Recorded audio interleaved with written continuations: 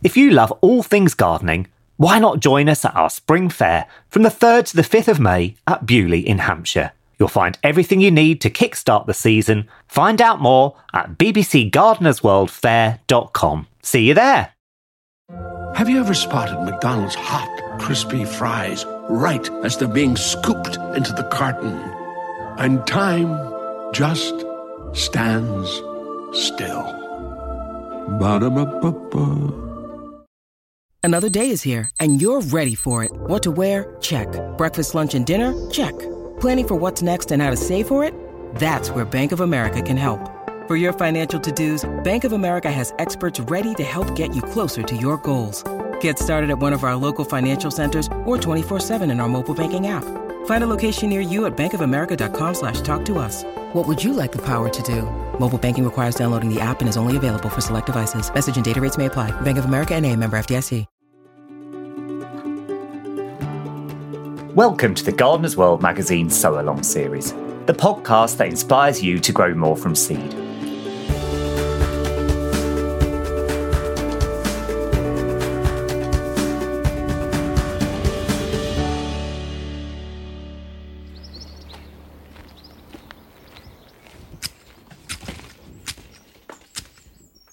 Hello, I'm Miranda, and I'm the Senior Content Creator for BBC Gardener's World magazine and a botanically trained horticulturalist. I'm going to be sharing with you why I adore growing Marigold Carmen. Marigolds are such joyful flowers that are so easy to grow. Gardeners tend to talk about different types of marigolds: the African, the English, and the French.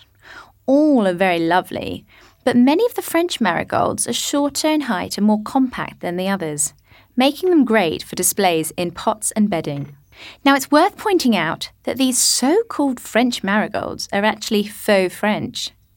They originate from Mexico and some surrounding areas, which is why they enjoy our summers, but not so much our winters. Fortunately, they set seed readily, so are easy to keep going each year. Anyway, it was the French who brought them over to Europe, popularising them with European gardeners and beyond, so I guess the name just stuck. Marigolds are often thought of as being in shades of yellow, which can be such a divisive colour for gardeners. Some love yellow and would have it absolutely everywhere, while others aren't keen at all. It could be they should prefer a natural or pastel palette to their garden.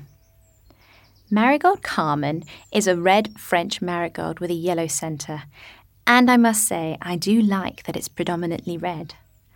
I'm not a yellow snob, but I think that a hot colour like red works great alongside purples and blues. It really starts to make my garden look quite fancy and exotic in summer. Also, as I garden on a tight budget, working with red blooms makes it easy for me to bulk up my pots with additional wallet-friendly plug plants from garden centres if needed. There just seems to be more available in these hot hues at that time of year. I love to grow my marigolds in pots alongside salvias, pelargoniums and pretty little spotted mimulus. Marigolds aren't just a pretty face either. Certain marigolds can deter whitefly as they release limonin, also found in citrus oil, which they don't like. The French marigolds are some of the ones that do help, so growing these alongside your tomatoes can help improve crop results without the use of chemicals and live peacefully with nature. When pests are killed as part of an effort to control them, we can end up with those that are resistant to the chemicals we use, thus creating further problems. Companion planting, such as growing marigolds with tomatoes, is a great way to grow in harmony with the planet. This species of marigold is also believed to help with some pests in the soil.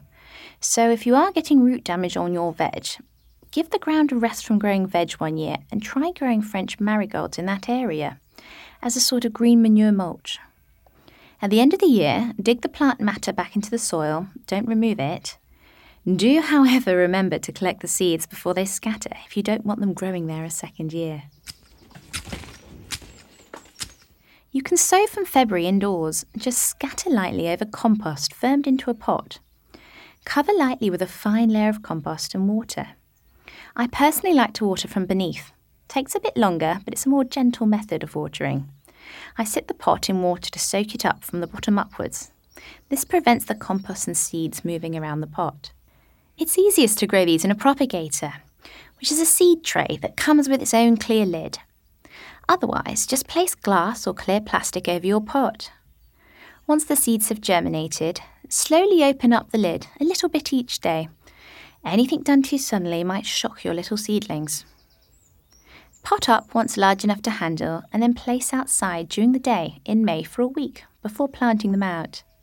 If you get to May and you haven't yet sown them, or have seeds left in the packet, sow them thinly outside and just cover lightly on the ground. Earlier sowing may result in earlier flowers, so do remember that. From June you should be getting blooms, which will attract beneficial insects and pollinators to your garden. Deadhead to encourage new flowers to form, but if you're collecting seed, leave some to go over. To collect the seed, once those flowers you've left have gone over, let them dry out on the stem. Gently pinch the heads off and pull the dry petals away. You'll be left with pods full of seed, and you can either leave them like this or remove the seeds from those pods. They look like thin sticks. Place this inside a paper envelope and keep somewhere cool, dark and dry to sow next year. Do remember to label your envelope with the plant name and the date that you've collected the seeds. Plants grown from this seed should produce the same flowers next year, but you never know, you might end up with some surprises due to cross-pollination in your garden. If you're happy to grow the flowers in the same place for next year, you can just let the seed drop naturally from the flowers and do the hard work for you. So if you're looking forward to hazy summer days in a garden full of bold colour, these marigolds with their aromatic lacy leaves and ruffled petals are definitely a good go-to.